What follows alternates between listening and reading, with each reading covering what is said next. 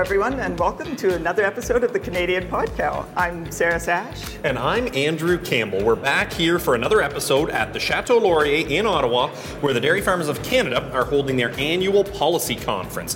What a great building and what a great spot to be right in the heart of federal politics in Ottawa. Sarah? Indeed. There is a lot to see, and you really get the sense of what's going on in Ottawa and the feel of it here, so it's just great to be back in person and participating with producers from across the country once again. Mm-hmm. Now, one of the things that came up today was obviously the environmental sustainability pillar, Sarah. This has been a conversation for, years, but obviously, pushing much harder, since net zero. What were some of the things coming in that you were hoping to find out? Well, I think everyone's been really looking forward to the big reveal today of the Best Management Practices Guide to Mitigate Emissions on Dairy Farms. So I was pretty excited to finally see that thing, and we're going to talk about it. We are. What a great segue, because we have two great guests who have been part of this process, and we're part of the panel today talking about what this Best Management Practice Guide to Mitigate Emissions on Dairy Farms looks like. We've got Fawn, we've got JP. That's what's next on the Canadian Podcast. Our two guests today joining us on the Canadian Podcast include Fawn Jackson. Fawn is with the Dairy Farmers of Canada and joined last year as Chief Sustainability Officer. We've also got JP Brower. JP is a dairy farmer from Alberta, was involved in the group of farmers consulting on this project. Fawn, JP, thanks very much for joining the podcast today. Hi. Thanks for having us. JP, maybe we can actually start with you as the farmer on the panel today. Tell us a little bit about your farm. Yeah, we're located in central Alberta. It's a partnership farm. I farm with a total of 3 brothers. I'm one of the brothers, and my parents. We milk 375 cows, and I think the partnership's really healthy because it allows me to engage with industry in other areas, like I am here in Ottawa today, and the farm is still running, so that's really nice. Other than that, we've been involved with fairly innovative practices, I think largely due to proximity to some of the research, universities, and their desire to, and our, I guess, inability to say no to their desire to have projects on our farm. Yeah. And is that basically, those innovative products? Like what really draws you to this environmental component and this drive to net zero? Yeah. Actually, I see the initiative as a whole benefiting dairy farmers beyond just the greenhouse net zero goal. I think that every single practice that I have looked at in the best management practices proposal, which is entirely voluntary, I don't know why they wouldn't get serious consideration. Each of them. Some of us aren't going to do all of them. I mentioned today that I'm not that interested in doing grazing. It doesn't really fit the Alberta climate that well. It doesn't fit our management style that well. I guess I won't say never, but it's highly unlikely. So I'm just going to jump back a little bit here and make sure that our listeners can tell that Fawn's with us. So Fawn, you've been with DFC for about a year. Can you tell us a bit about your role there? And then we'll jump into this content that JP's talking about. Sure. So I'm the Chief Sustainability Officer at DFC, and there's 3 main parts to the role, or 3 main teams that I get to work with. There is the research team, there is the sustainability team, which worked on this, and then there's the ProAction and on-farm production team, which does everything from traceability to the code to animal health and ProAction. So that's what I get to do at DFC. Big launch today, Fawn. Exciting day. Yes. It's a big day because here, as we said, we're at the annual policy conference for DFC, and hot off the presses, it's still warm, is this Best Management Practices Guide to Mitigate Emissions on Dairy Farms. Now, I've had the pleasure of hearing you speak at a few different meetings over kind of, since you started with Chief Sustainability Officer. They really kind of threw you into the deep end, going to all of these meetings to talk about this environmental component. And this is one of the things that you talked about was coming. Can you talk a little bit about, how you've come to this and what is in this guide? Yeah, I would say at all of those meetings, the thing that you always hear from our producers is, yes, we care very much about the environment. Yes, we're glad that we're being leaders. Now, can you tell me what you actually want me to do? And so that's what this guide really does, is it offers 30 best management practices that all contribute to reducing greenhouse gases, but as JP mentioned, also often have many other benefits, whether it's to biodiversity or water or production efficiency, these sorts of things. And so 30 options of people that people can take a look at and say, yep, that would be a really great fit for my farm. You have the ability to click on some additional resources. You have some farmer testimonials. And I guess the key part that I would say is this is just the start, right? Like this is putting it down, putting it out there. Here's the options today. And now we need to get this information even further into farmers' hands. So look out in the future for webinars, for perhaps, some peer-to-peer learning opportunities, for, opportunities to connect with researchers, because we're really just getting started on this and we're really excited to see where it's going to go. I also wanted to mention that JP did say these are voluntary. And so some of the BMPs are going to be an awesome fit for your operation. Some of the BMPs you're already doing. Many of the BMPs you're already going to be doing in some capacity, and some aren't going to be a fit, and that's completely okay. And we actually really appreciate that feedback too, because I always say that once you tell a farmer a goal, they're going to figure out how to do it. And if you can let us know what the obstacles are in your way, we'd be more than happy to get them out of the way for you to do that practice on your farm. So I really appreciate the feedback that we get from the farmer community. So when we talk about a goal, there's this goal out there of net zero by 2050. And I'll throw it to JP first, just from a producer perspective, and then maybe you could weigh in as well. But why net zero? What is it that, we know the federal government's talking about it, processors are talking about it. For you as a producer and you as someone working in the industry, why net zero and why should we do this now? Yeah, the concern is that dairy farmers as an industry are having a harmful impact on the environment, at least in some areas, and greenhouse gas emissions is something that is talked about globally as a concern for everyone, and the public has indicated that they don't like that side of the dairy industry, and I think we have an opportunity here to say that we have environmental impacts that we can make less harmful, we can improve on. I think it's being very open with the public and saying, yeah, we can work on things, we can improve. And this initiative allows practices to be put into place that don't just improve greenhouse gas emissions, but are appealing to farmers to implement that impact other areas of environment and economically. Yeah, completely agree. Consumers care about this, so they're buying our products, so we better care about it too. And handily enough, we do care about it, right? So I think there's this really lovely merging of priorities. But there's other reasons for us to be doing this, of course, beyond the consumer. Much of our supply chain has also made similar commitments. And we want to make sure that we find opportunities in these commitments. So this really does become an opportunity for the dairy sector and not something that becomes, this really heavy cost to us because we tackle it too late or because, we don't want to talk about it at all. And well, too bad, maybe our financial institutions are saying, hey, no, you have to give us some information on this. So, I would say there's that sort of getting ahead of what's coming around the corner as well. But I would also go back to the point that JP made at the start is, every single one of these BMPs is also hopefully very closely tied to economic well-being.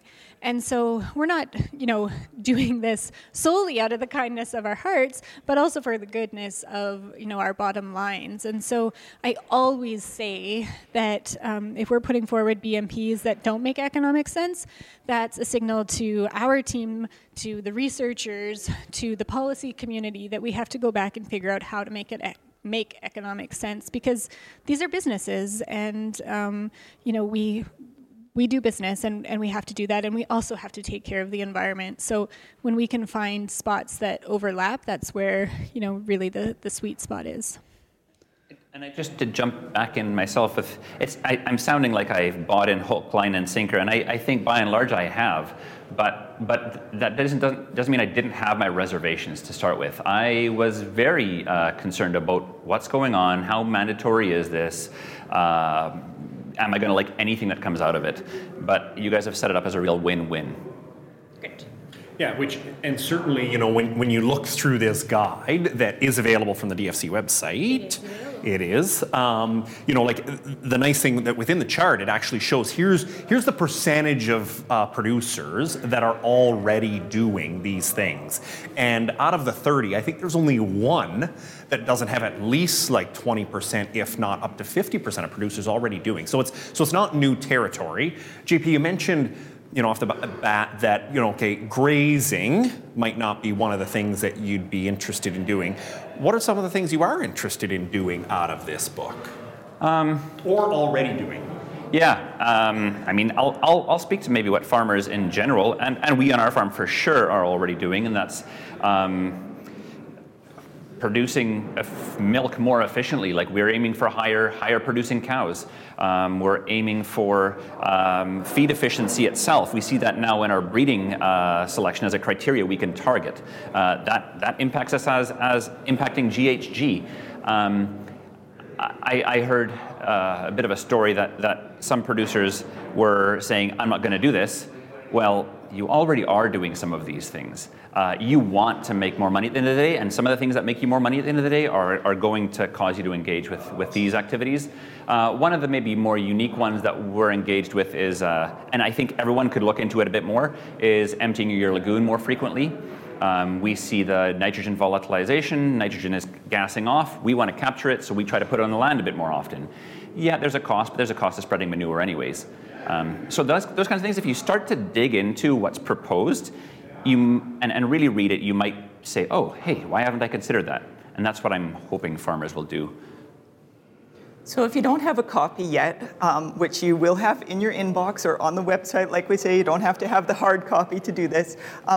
Fawn, can you cover what the actual segments are of the best management practices? You've divided them into categories, and we've talked a bit about the different beneficial management practices, but can you just fill us in on the categories before we continue on?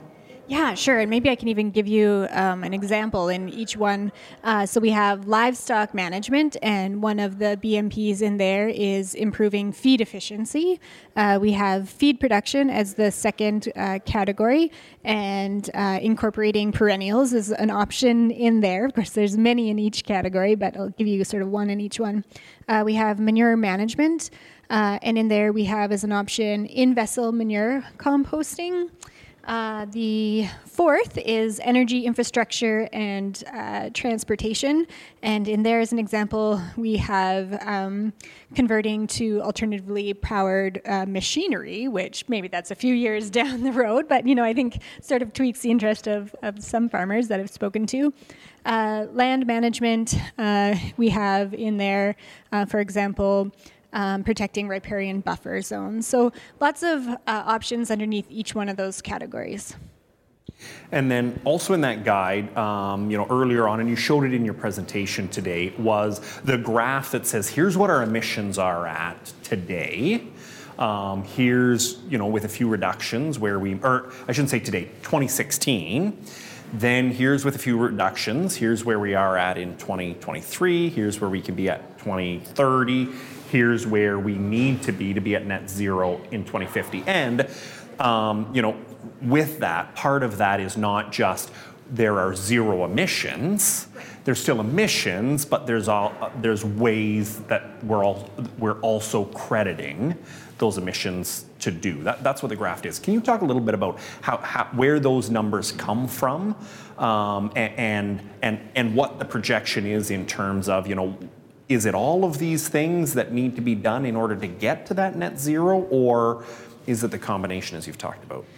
Yeah, so first of all, the numbers really come from two main studies. So every 5 years, right after StatsCan releases their updated statistics, then we take all of that information and we do a national life cycle assessment. And that is where we get the number of, it is this much to produce this much milk. So this is why we know that we're less than 1% of Canada's total, and that we're one of the best lowest greenhouse gas emitters in terms of milk production in the world.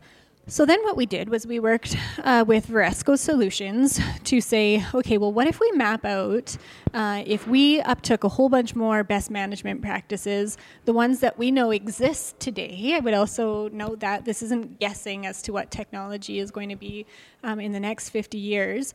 Where could we get to? And what we were able to see is that actually we could get there with what we have available today. And, I think that that's really exciting, but it gets me extra excited when I think about, well, what else is coming down, in the pipeline. And just today, Deborah from Lactanet was talking about the launch of their genetic indicator for methane. It's the first in the world to have a national indicator like this. It's just amazing. Canada's really at the forefront of sustainable agriculture, and I think we will continue to be. And another piece that actually isn't included in the number calculation as of right now is feed additives. And we know that they're not here right now, but they're coming and they have really significant improvements. So we know that we're probably not going to be able to get our emissions right down to zero. A cow's a cow.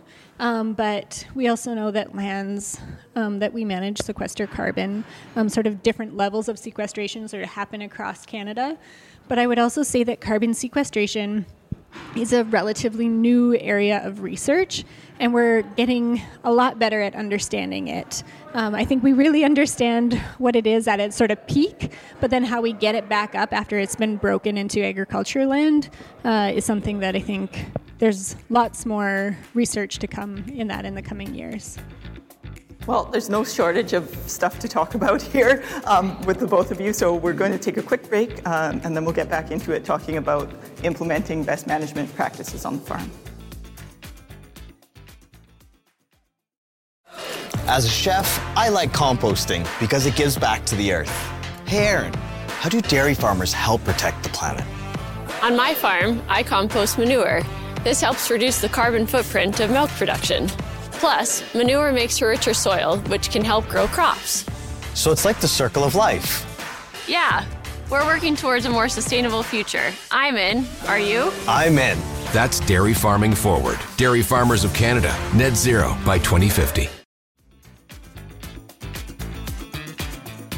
All right, we're back with Fawn and JP. Now, JP, it was mentioned on the stage this afternoon when you were talking that you were part of the committee, the farmer, and you're going to have to help me with the name of it.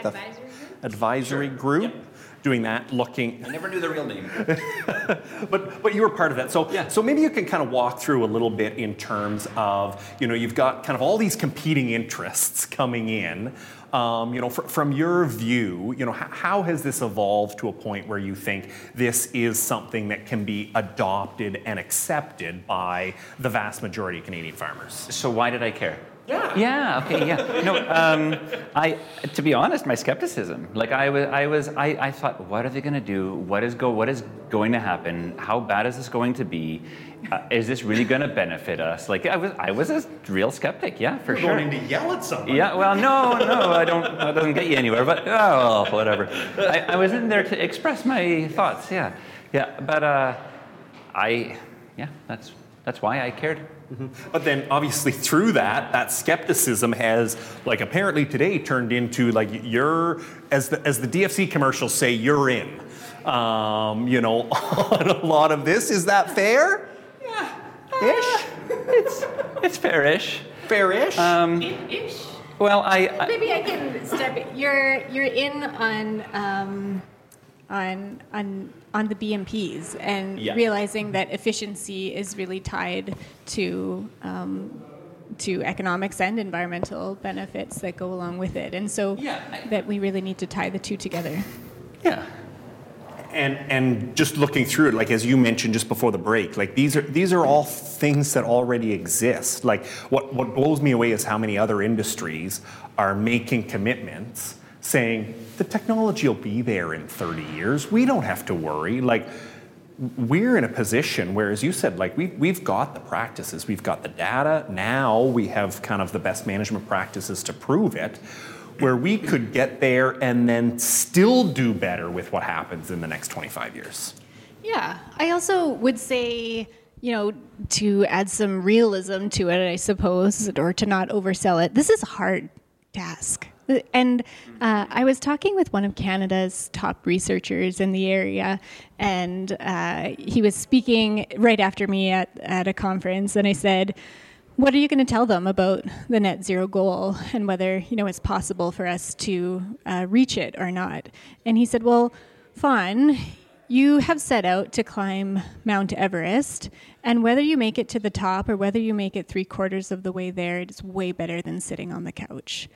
And I was like, you don't know how big of an impact that just had on me, because, it really adds meaning to the work, right? We're all connected to the land. We're all connected to passing down our farms to next generations.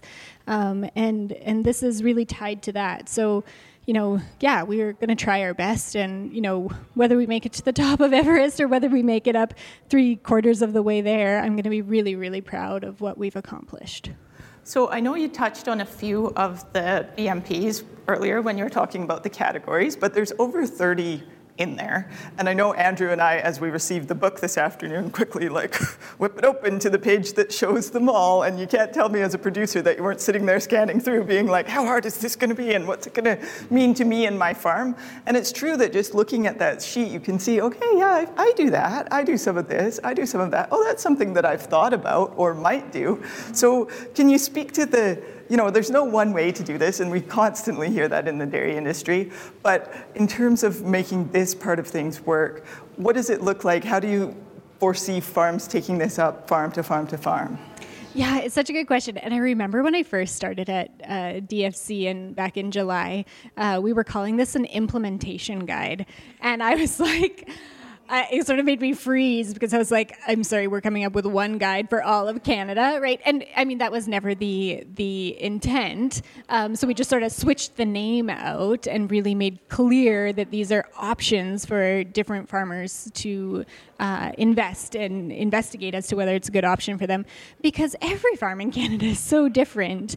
And so, we really recognize that, and we really recognize that we need to have different tools for different operations. So that's the key behind why there's so many options in there, and why, really upfront, I want to say some of these are not going to be good for you, right? It's not a good idea to put an anaerobic digester everywhere. And in some places it might work. So I think having that full information for people to make those decisions for themselves is really what we're trying to support. Then just to kind of wrap up then, in terms of verification or validation or whatever you want to call it, we're at, ground zero right now. And as, Sarah's a farmer, me as a farmer, JP as a farmer, start implementing these, what types of things do we need to be doing? Are you following up with this? How will you know the progress as it's made on individual farms? Yeah, that's such a great question, because I feel when I'm visiting with folks that there's this really keen interest that people want to know, yeah, but what is my farm's greenhouse gas footprint? Tell me how I'm doing, Fawn, right? And so I was really excited that Lactanet has come up with their herd sustainability index, which I think can give you if you're working with Lactanet, can give you a key sort of where you stand in terms of sustainability. And that's going to be available nationally in April. It's in Quebec and the Maritimes right now. So I do encourage people to take a peek at that. And I understand that number is going to be published 3 times a year. We are also looking at an individual farm calculator that people could, again, voluntarily utilize if they so chose. And we're trying to make it super easy for farmers to use. But I'm going to be really honest with you. These tools are not easy right now. They're not fun to use. I mean, maybe it's fun if you're a researcher and you have a whole bunch of time to really dig into this. But it's a lot of data input. It's a lot of understanding the numbers behind at this point. So, I'm pretty hesitant, I would say, to put that out there before it's a lot easier to use, because I really don't want farmers to go, well, to heck with this. This was such a pain in the butt.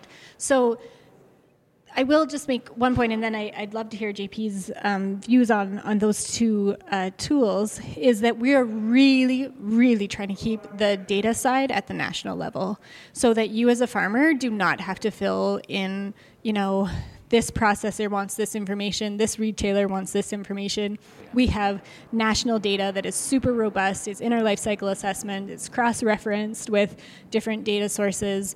We have our BMPs that help inform that, and so that's really where the data piece stays.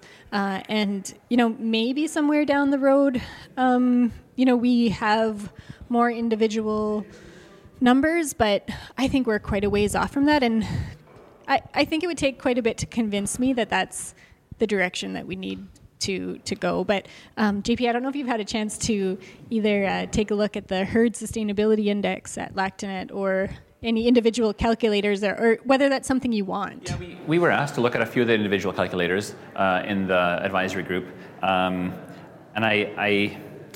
the time required to do a proper job, I don't know many farms that would get you the right answer, like actually put in the effort to do the right thing and give the right answer. So, and that was a concern that was expressed, is data integrity. If people are going to do the paperwork, how much paperwork is it, and that whole burden. We're tired of paperwork as dairy farmers enough already. We got over it because we see what ProAction does for us and what it's doing for the industry, but we don't want more. That was a big hang-up. Yeah, and a key point for us on the whole sustainability journey means not more paperwork. Yeah. So we've talked a lot about positive things, about how great this is going to be, and I do want to hear from you about what you think is going to be the easiest stuff for us to do, but I'm also curious about what you think the biggest challenge for dairy farmers is going into this. So maybe JP, we'll start with you. I think one of the big challenges, and maybe the biggest one, is taking time as producers to look this over, to read through it. Not just brush it off, not just have it sit on your counter or sit in the trash can, if that's as far as you want to go with it, but to really sit down and grasp it. If you look at it and start flipping through, I think you'll quickly pick out some easy pickings, and then you can move on to some more challenging aspects of it. I can share as well, like where our farm has a solar proposal on our desk right now to look at, and that was, again, before this came out, so kind of interesting that it does sort of line up, but we're looking at it. We're looking at practices that pay for themselves, practices that might not pay for themselves on your farm. They'll have a lot more resistance, I think, and I think those are ones that we ourselves have chosen not to look into more. Yeah, for easy ones, my eyes right now are just going over the best management practices that have a high estimated return on investment, because I think those are the ones where we see, of course, our farmers be able to lean into, and a lot of those are in livestock management. They're things that we do, like optimizing animal health or enhancing herd genetics or improving feed efficiency. Of course, these are things that aren't just tied to greenhouse gas emissions, but are tied to having a good operation, right? So I think those are sort of easier ones to lean into, because there's already such an amazing knowledge base within the farmer community, right? So you're sort of building on that. I think also, we heard today one of the researchers from Agriculture and Agri-Food Canada, Andrew, on our panel, talk about some of the manure options. And, some of them have sort of a lower return on investment, but I would say they have a really high greenhouse gas mitigation potential. So when we're looking at covering manure storage as an example, and he said, manure is really giving off emissions 3 months a year. To me, I'm like, well, let's just deal with this, right? Like put a lid on it over those 3 months and let's keep on going. Of course, it's more complex than that, and some of the plastic costs a fair chunk to do that, and there's logistical challenges with some of the straw. But I think that also speaks to there's probably some future research coming in that area that's going to be really exciting. So, I think those are the ones that I think are sort of easier to lean into. Some of the ones that I think are a little bit harder, I think there's grazing is put on the table, and we heard JP say, well, that's not really a great fit here, within Canada, and maybe in your two different parts of the world too, whether that's a fit. And so, I think there's some that'll have maybe a niche uptake, but others that are going to have really big uptake. And also, we spoke about anaerobic digesters, a fit for some folks and really not a fit for others. So everybody needs to consider what is good for their operation and how, their operation works. So then we've got this guide, we've got all the information. As you mentioned, it's on the DFC website, it was emailed, like that's the places to find it? Yes, find it on the DFC website. There is a sustainability hub there now, and we'll keep your eye on it too, because there's, as I said earlier, this is the start. There's more coming. Awesome. Well, JP, Fawn, thanks so much for your work on this and for joining us today on the podcast. Thank you. And that's it for this edition of the Canadian Podcast, recording live at the DFC Policy Conference in Ottawa. Which was a fantastic day. Lots of great speakers. Great to have some conversations with lots of producers from across the country. Like, coming away from this meeting today, Sarah, what's kind of the big takeaway that you're taking home to the farm in BC? Well, I think when I look at the guide specifically, we've finally seen this new Net Zero by 2050 beneficial management practice guide. And for me, just the conversations that started off, like you could see along our table even, that people were starting to say, oh yeah, I do that, I do this, looking at it and thinking about it that way. So I think the more we can be talking about these things just amongst ourselves and learning from others. We heard a lot about collaboration today, about connecting with mentors and peers and finding a way forward that way. I think all those things were really positive, and for me, that's something I'll take home and think more about. Mm-hmm. Well, and certainly, like when you do flip through the guide, I'm actually very impressed with Fawn and her team.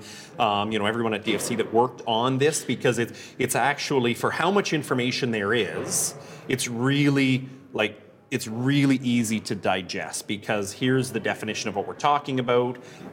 Here's the benefits of it. Here's whether it's a high return or a low return on investment. Here's the impact on emissions. Here's more resources. And with all of that just done nice and clean. So I think it is something that, from conversations I've had with producers that have been concerned or had some concerns, I think this lays out at least, probably doesn't ease all of them, but at least does, give some real meat and some real definition to what we're talking about. And we didn't get into this with Fawn and JP that much, but I think that the fact, we're always talking about profitability ultimately at the end of the day, and the guide is respectful of that. It includes the ROI on all of these different MPs and classes it, and helps us to look at it that way too. So I think there is an economic benefit as well as environmental benefit. There's different ways to go about it, and it's not just oblivious to those facts.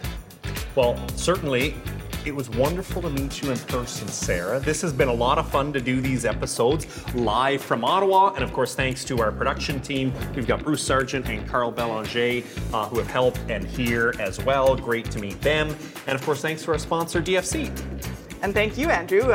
Bruce has been incredibly patient with us in this live situation, so big thanks to him, and thanks to everyone for listening. Let's get back together soon and do another episode of the Canadian Podcast.